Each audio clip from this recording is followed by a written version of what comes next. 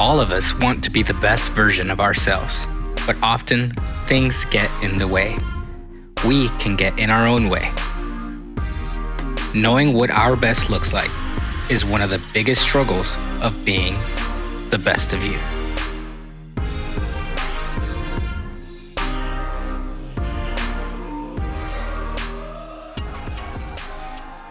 So the last few months, we have been walking through the book of James, and we have been looking at this question, how to become the best of you. How do you become the person that God has created you to be, that God has called you to be? And we started this back in January, because in January, many of you probably came up with words for the year. You came up with goals and resolutions. And I'm not going to have a show of hands because we don't want to feel guilty and bad, but most of you have probably given up on those. Most of us as Americans, we have all kinds of great intentions when it comes to our years, but we lack a lot of tenacity in finishing. But we have been walking through this and just asking, how do we become who God wants us to be? And it's not about goals, it's not about resolutions, it's not about how much weight you can lose in 1 year, or how much debt you can pay off in 1 year, but it's about making sure that we don't miss the best that God has for us. And so we've looked at different things. We've looked at, how do we handle just hardships in life? How do we handle difficulties in life? We've looked at how to make decisions and how that goes into and factors into who we become. But today we're going to look at something that I know you're going to be so excited about when I tell you what we're going to look at. Because you drove to church today and you were thinking on the way here, you were like, you know what? Man, I really hope Josh is going to talk about money. I really hope. You woke up today and you thought, man, God, the thing I need to hear about when I go to church today is I need to hear about money. Now, here's the thing when it comes to money. The reality is that money is actually a pretty big part of our lives. It actually goes a long way to determining if you become the best of you, if you become all that God wants you to be, or money can keep you from becoming all that God wants you to be. It can actually hinder you. And money is a topic that we really don't like to talk about, but all of us really struggle with and have questions about it. But before we get into it, I want you to think back to the family you grew up in. I want you to think back to how your parents handled money and talked about money. The family that you grew up in, did you spend a lot of time talking about money? Did your parents fight about money? There's probably arguments in your house growing up about money, about making ends meet. Did anybody ever teach you about generosity or teach you about investing or saving? See, most of us, whether we realize it or not, the family we grew up in, the way our parents talked about money, the way our parents treated money, goes a long way to determining how you treat money. And you know this because this happens in every area of your life. Most of us view work, most of us view politics through the lens of the family we grew up in. And the same thing is true when it comes to money and stuff. Whether we realize it or not, the way your family handled money growing up is often the way you handled money. Now, some of us, depending on the family we grew up in, maybe you look back at your parents and think, I don't want to end up broke and bankrupt like my parents did, so I went the other direction. And sometimes our families are a lesson in how to not handle money. And so we go the other way. But where we're going today, and I don't want you to miss this, is that giving and generosity, when we come to church and hear about giving and generosity or money, we think it's just about money, but it's actually not. See, giving and generosity isn't about money. It is about a battle for your passion. It's a battle for your heart, and it is a deep, deep battle for your deepest affections, desires, and dreams. Because here's what I know is true about you. You and I, in our culture, know that for our deepest desires and dreams, we need some things in our bank account. You have some dreams. I have some dreams. You probably have a dream kitchen you'd love to build. You have a dream vacation you'd love to go on. You probably have a dream gift that you'd love to give to somebody. If you're a student, you probably have a dream of a new car. Adults, you probably do as well. Maybe you have a dream of getting a new gadget. And money is connected to that. And money, as we see throughout Scripture, as we're going to see today, money actually has a very deep connection to our spiritual condition. It's deeply connected to it. The way that we view money, the way that we handle money, the way that we think about debt, the way that we think about generosity has a very strong connection to our spiritual condition. And so today, here's the thing about James 5. Throughout the book of James, James is, for many followers of Jesus, one of their favorite books of the Bible because it's incredibly encouraging. There's so many incredible sayings in the book of James that we walk out and we're like, oh man, like that's exactly, it hits me where I am, you know. But James 5, these first 6 verses in Scripture are what are known as a warning passage. So if you walk out of here today and think, man, like I don't feel great, like I don't feel like overly encouraged, that's okay. I want you to tell you that that's okay. Because sometimes when we read the Bible, sometimes we'll read it and we'll feel encouraged. We'll feel just like, oh man, that's exactly what I needed. It picked me up. Sometimes the Bible and the verses in it are a 2x4. Because sometimes we need the word from the Lord that is encouraging and peaceful and pushes us through. And sometimes you need a 2x4 to the side of the head. And this is one of those passages. And all week I thought, man, I want to soften this. Like I want us to feel good because my goal, I want you to leave encouraged, and I hope you do today. But I also don't want to lessen and soften. Like James has some really harsh words for those of us who are rich. Now here's what you're going to think immediately. Well, man, that's great, Josh. Like I don't have to listen, because I'm not rich. Like I know people who are richer than I am, and so this is for them. But the reality is that sitting here today, in our country, in our world, you are rich. You have more than almost everybody else on planet Earth. And that comes with some responsibility. That comes with, and as we're going to see, that comes with challenges that those who are not rich in our world don't have. There are challenges that come with money. There's great things that come from money. And one of the things I'm going to point out again and again today, the Bible is not against money. The Bible is not actually against riches. The Bible is just really clear that says it's actually harder if you have more. It's actually harder.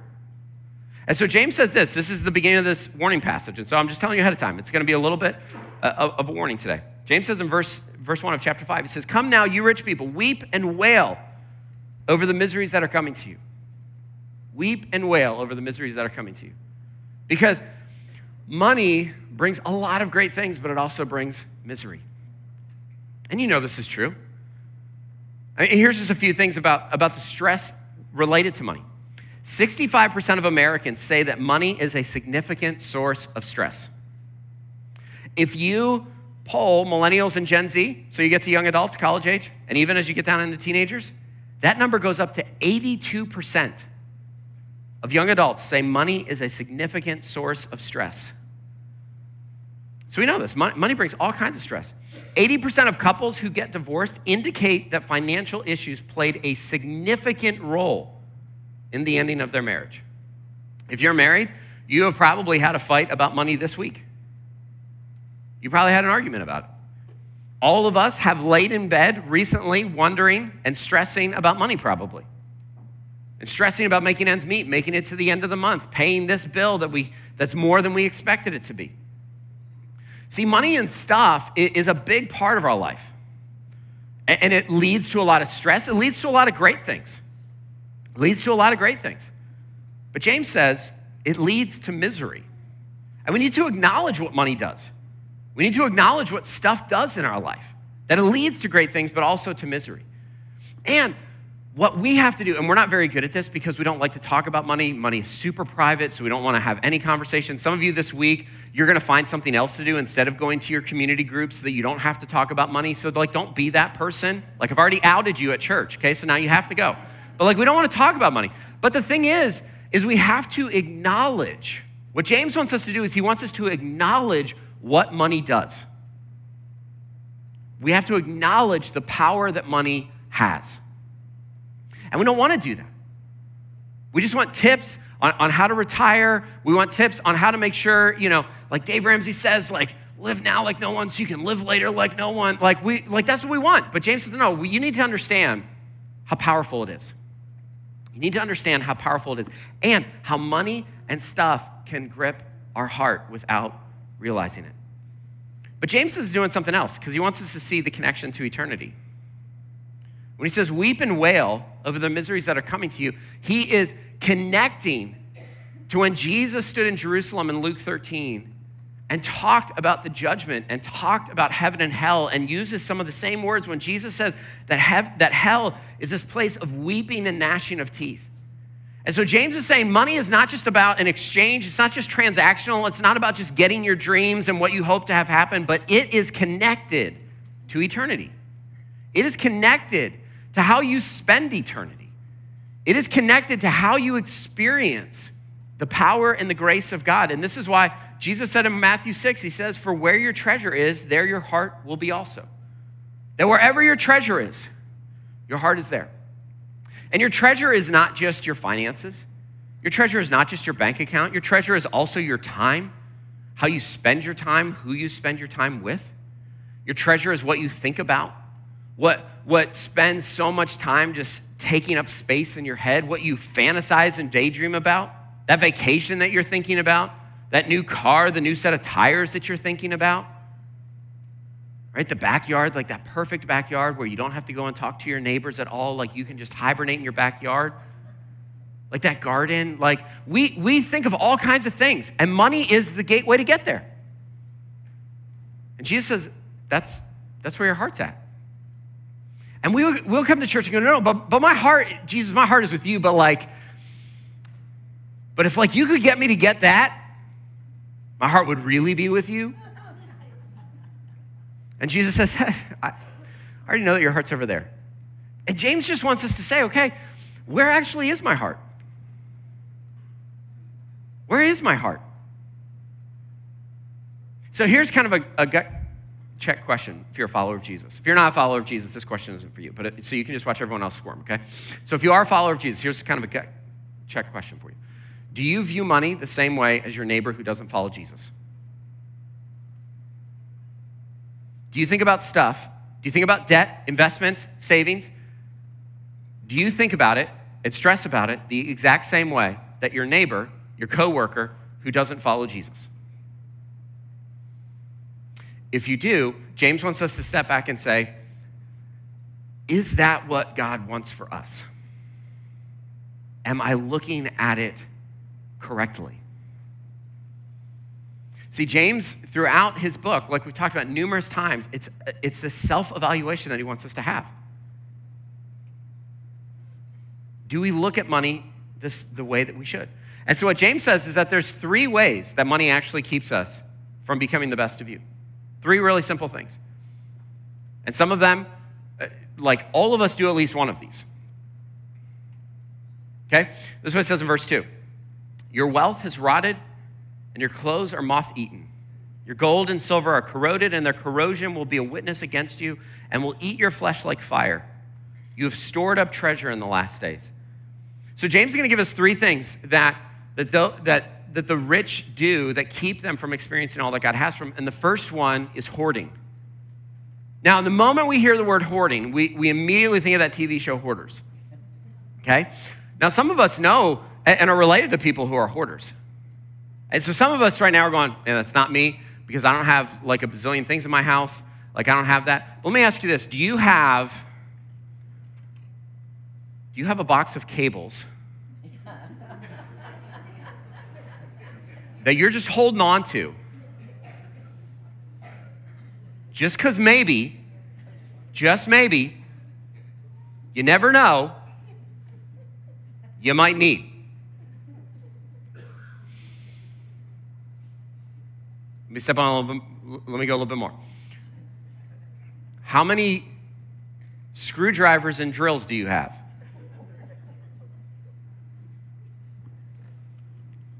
How many like pots and pans and see the thing is like we have a closet full, we have cupboards full of stuff that we might need maybe in the event of the apocalypse if the aliens come.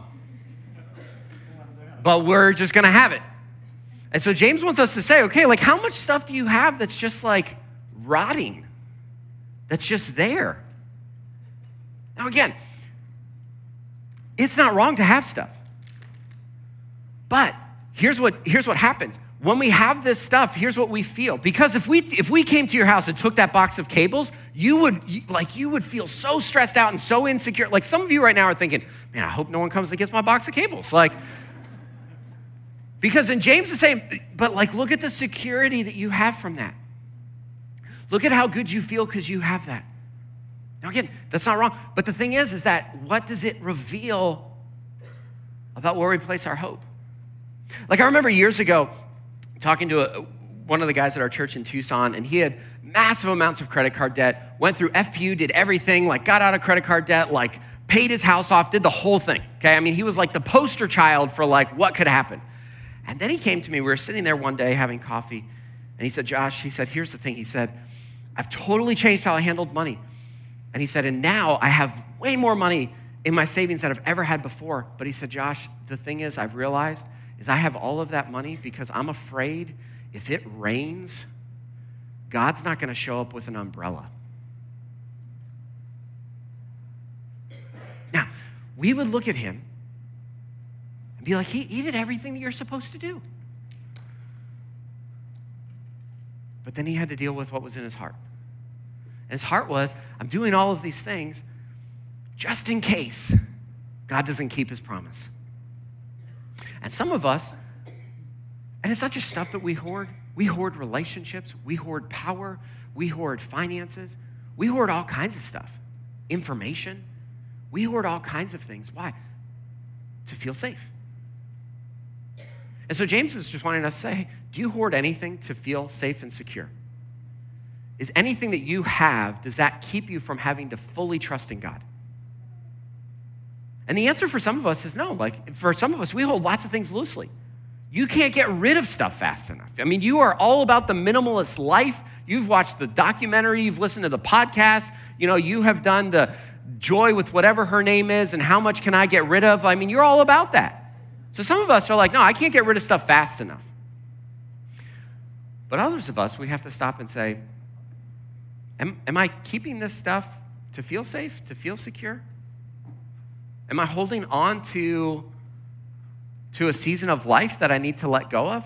Some of us are holding on to some things that we need to let go of. Some of us have things that we just need to say, you know what, I'm going to let go of this. So that's what hoarding does. And James says, do you have stuff that's just corroding, just rotting, eaten by moths? Do you need all that you have? It's not bad to have what you have. But James wants us to ask, does it reveal anything in my heart that I have to deal with? And if it does, then that keeps me from experiencing all that God has for me. See, Pastor Tim Keller, I love how he says this about money. He says, lovers of money, maybe you can see this in yourself, lovers of money are those who find themselves daydreaming and fantasizing about new ways to make money, new possessions to buy, and looking jealously on those who have more than they do. Trusters of money feel they have control of their lives and are safe and secure because of their wealth. Idolatry also makes us servants of money. Just as we serve earthly kings and leaders, so we sell our souls to our idols because we look to them for our significance and security that we have to them. And therefore, we're driven to serve and essentially obey them. See, I want to be really clear. Scripture is very clear that we are to provide, we are to save, we are to take care of our families, we are to be prepared for tomorrow. Scripture is really clear about all of that. But it's also really clear that we can go overboard on that. That we can go way past what God calls us to. And so the first thing is hoarding. The second thing is how we get our money and stuff. James says in verse 4, look, the pay that you withheld from the workers who mowed your fields cried out. And the outcry of the harvesters has reached the ears of the Lord of armies. And so the second characteristic is how we make money. So the first is hoarding and keeping stuff, having that box that we just may use one day, we just never know. But the second way is how we get our money. And if we get it honestly, justly, or if we get it dishonestly. And this gets into just our work ethic. This gets into, do you show up at work? Here we go, okay? So this past Thursday and Friday, How much March Madness did you watch on the company dollar? Like, these are the 2 days that, like, American businesses lose more money than, like, any other days of the year. Now, I'm not trying to down and I'm not trying to be, like, not fun. But it's easy to do. It's easy to cut corners. It's easy to, like, do 15 minutes of, like, real, actual work in a week. It's easy to do. I remember talking to a guy when we moved to Tucson in 2008 to plant our church. That was when the housing market just totally bottomed out. I was talking to a guy on our team, and he was struggling what to do with his house. And he said, Josh, he's like, my house is worth like 40% of what I paid for it. He's like, so I'm just gonna walk away from it. And he looked at me and he goes, do you think that's okay? And as we talked about it, he said, well, it just makes financial sense. It made absolute financial sense.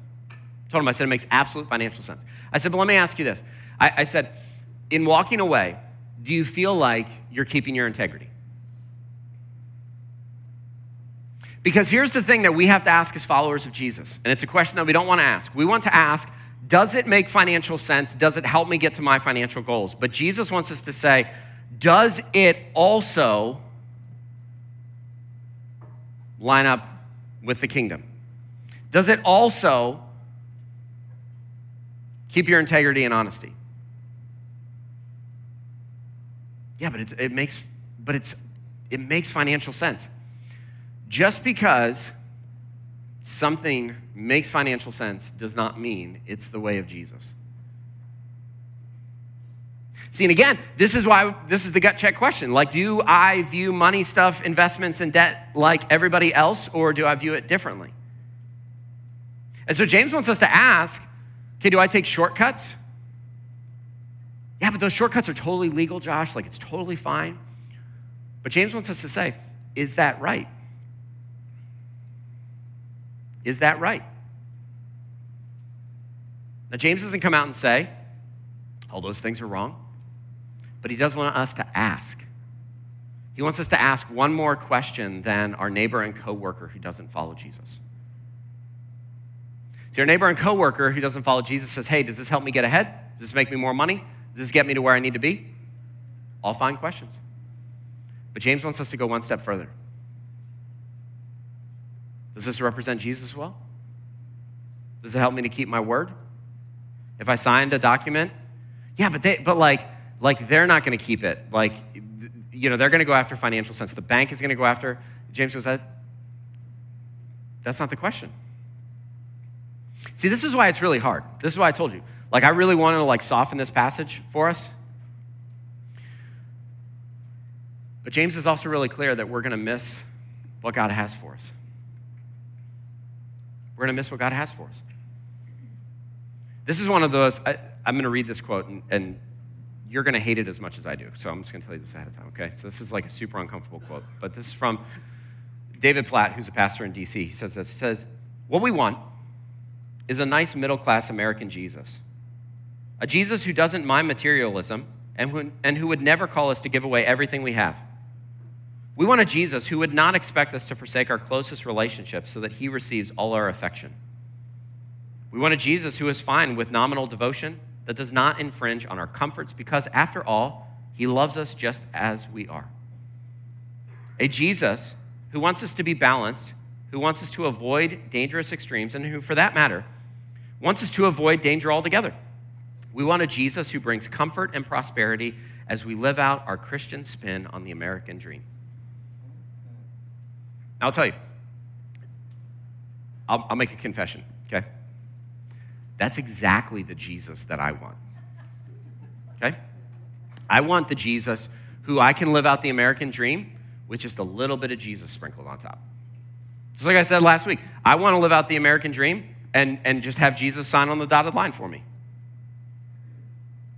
What I don't want is I don't want Jesus to come to me and say, Josh, actually, you're holding your stuff a little too tightly.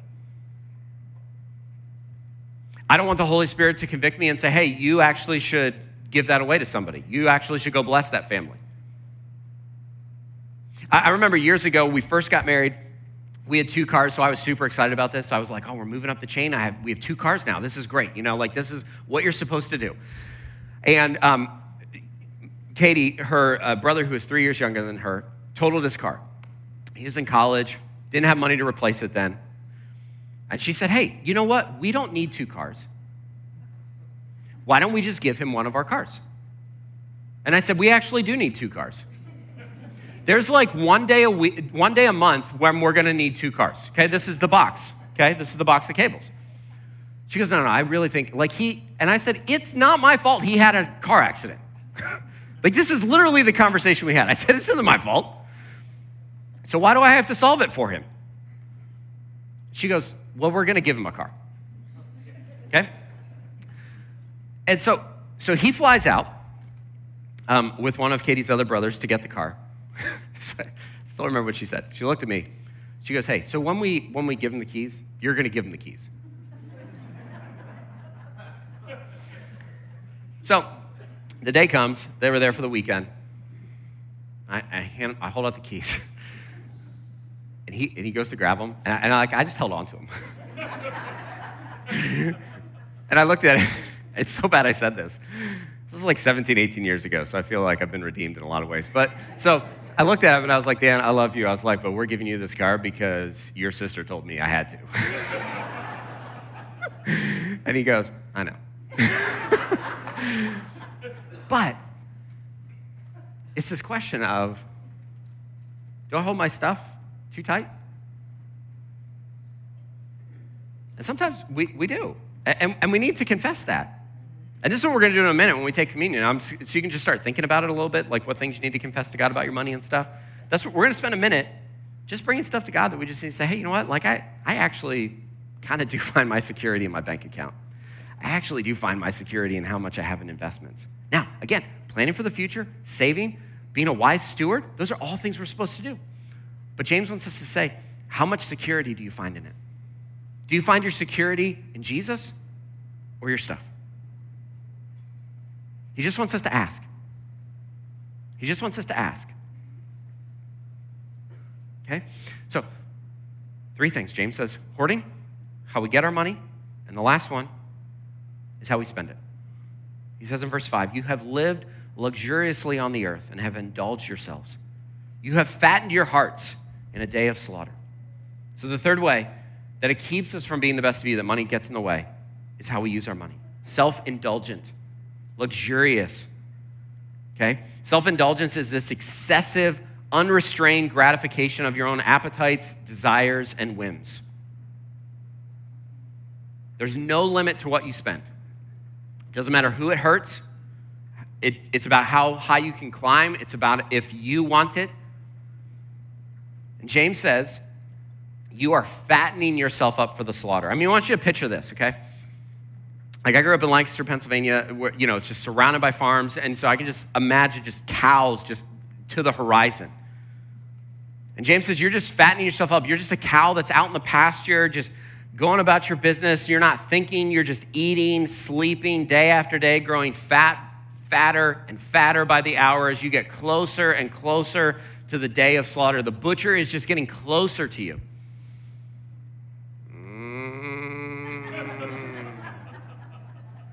Like, that's the image that James has for us. And we have to ask, do I just spend all my stuff on me? When was the last time I gave something that I wanted to somebody who needed?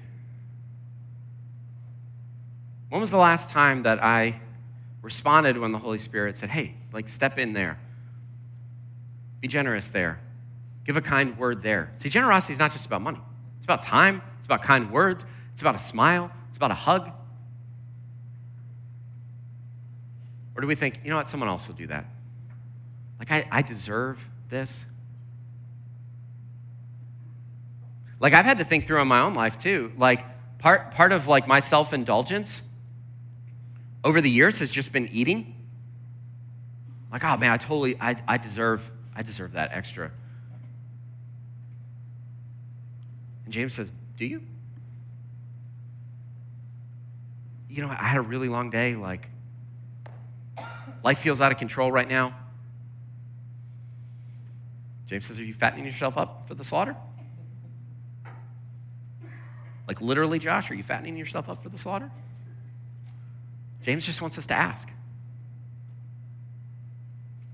He just wants us to say, do you hoard? Or do you trust God? Do you keep anything for a rainy day just in case the rain comes and the winds howl and God does not show up with the umbrella?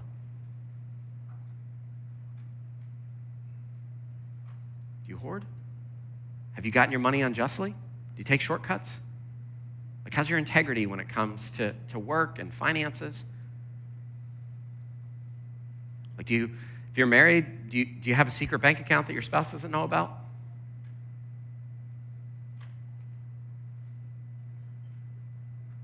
Do you spend it selfishly? Now notice, there's a difference between taking care of yourself, meeting needs, and selfish. Those are two different things.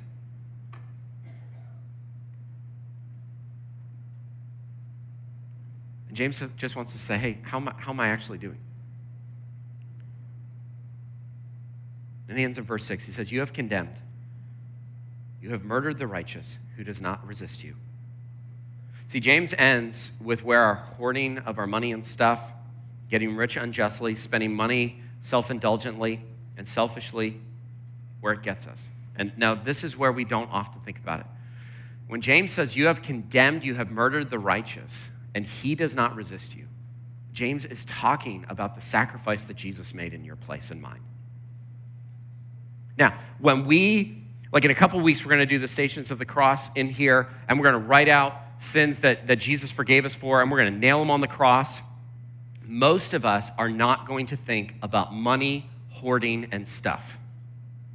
But James wants us to know that those sins, those broken places of our stories, those things that are in just those deep, dark places of our souls, those things, those sins about money and stuff, place Jesus on the cross.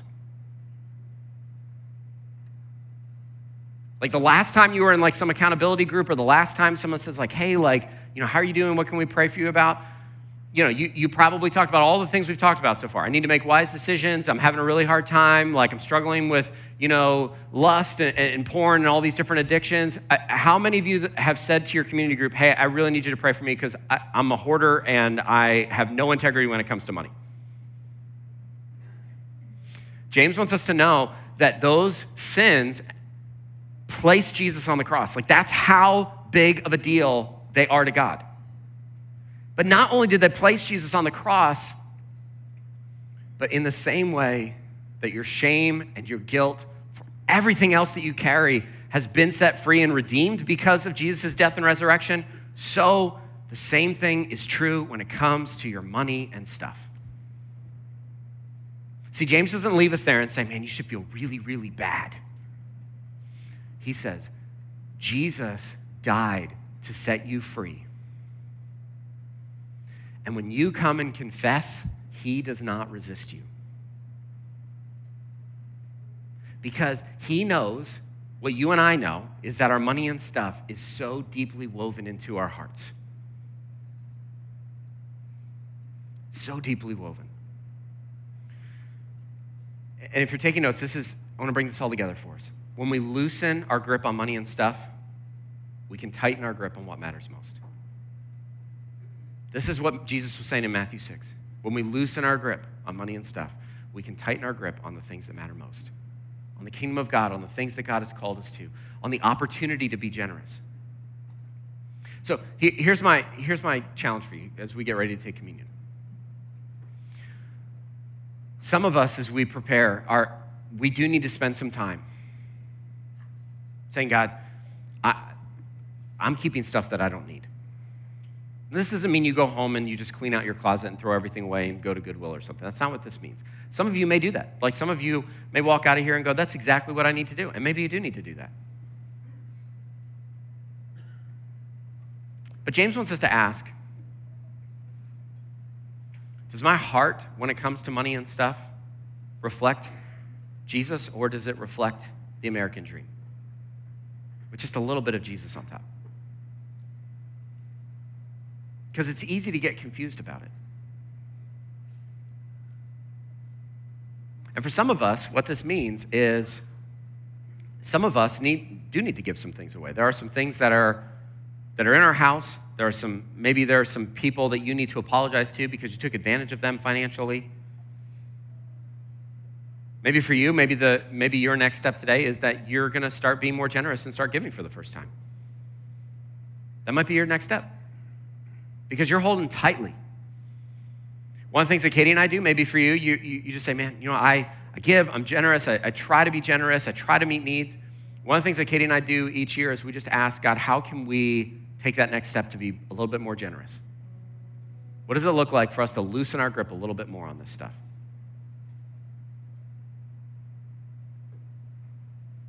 And then ask for opportunities.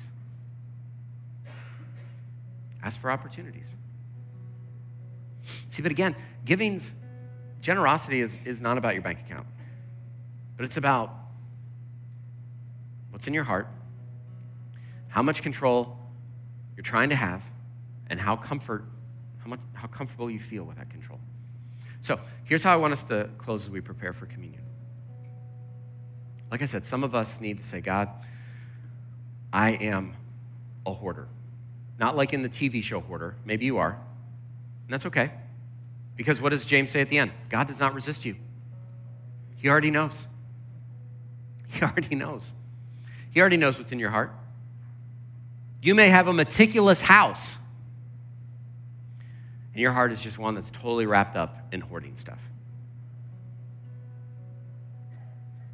So what has your heart?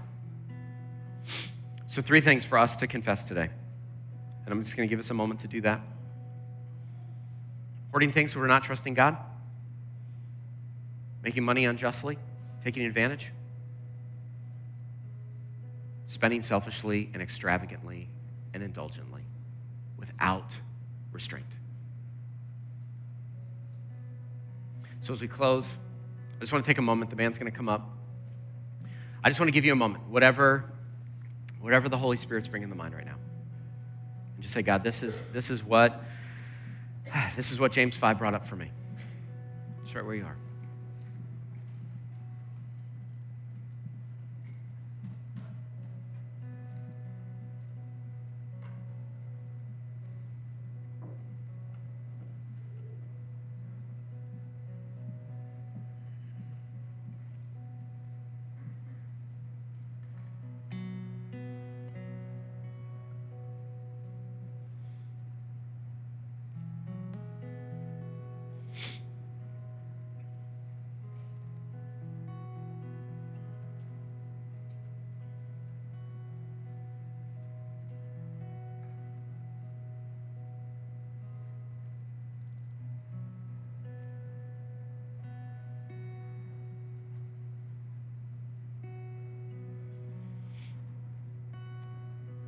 Jesus, as we come to the table to remind ourselves of your life, death, and resurrection, that you took the penalty of our sin in our place.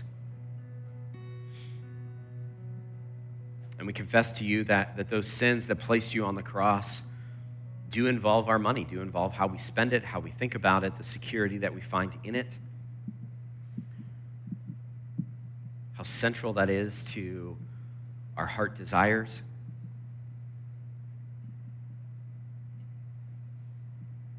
And so we confess that we hold things tightly. We confess that it's easy to cut corners. And it's easy to spend extravagantly and indulgently on ourselves.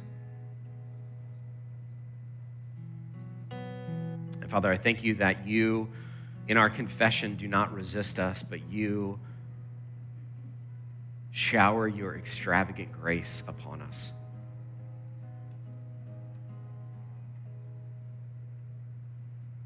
For some of us, it's easy to hold money loosely. It's easy to be generous. We have generous spirits and personalities. But for many of us, this is the hard road of our faith.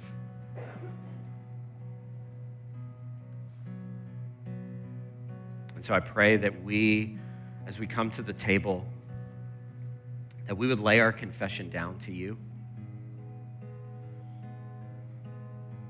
that we would release that fear, that anxiety that we have about money, that we would trust you because we know that you keep your promises. We know that you promise to meet our needs. Not our wants, but our needs. And so help us to be people who view money and stuff differently. Help us to loosen our grip so that we can experience all that you have for us. In your name, amen. Well, every week we take communion together, and communion is when we as followers of Jesus just remind ourselves that our sin placed Jesus on the cross, that he stepped into our place and paid the penalty for our sin, all of them, not just money, but definitely including how we handle money. Because of his death and his resurrection, we know that we can be set free, that we can have new life. And so every week we come to the table and we remind ourselves that we're broken, that we're struggling, that we're doubting, that some of us are just holding it together. And we remind ourselves that we have been made new. And so we're going to sing a song about surrender. Because really at the heart of all of this is we need to surrender our grip, our desire for control, our desire for comfort. We need to surrender that. And so as the band leads us through this song, when you're ready, you can come to the table, you can come down these aisles and get communion and take it back to your seats and take it on your own when you're ready. If you need a little bit more time just to pray and just to process, please take that in your seats and then just come to the table when you're ready. And then when you get back to your seats, just stay standing as we just remind ourselves that we need to surrender, that God calls us to surrender.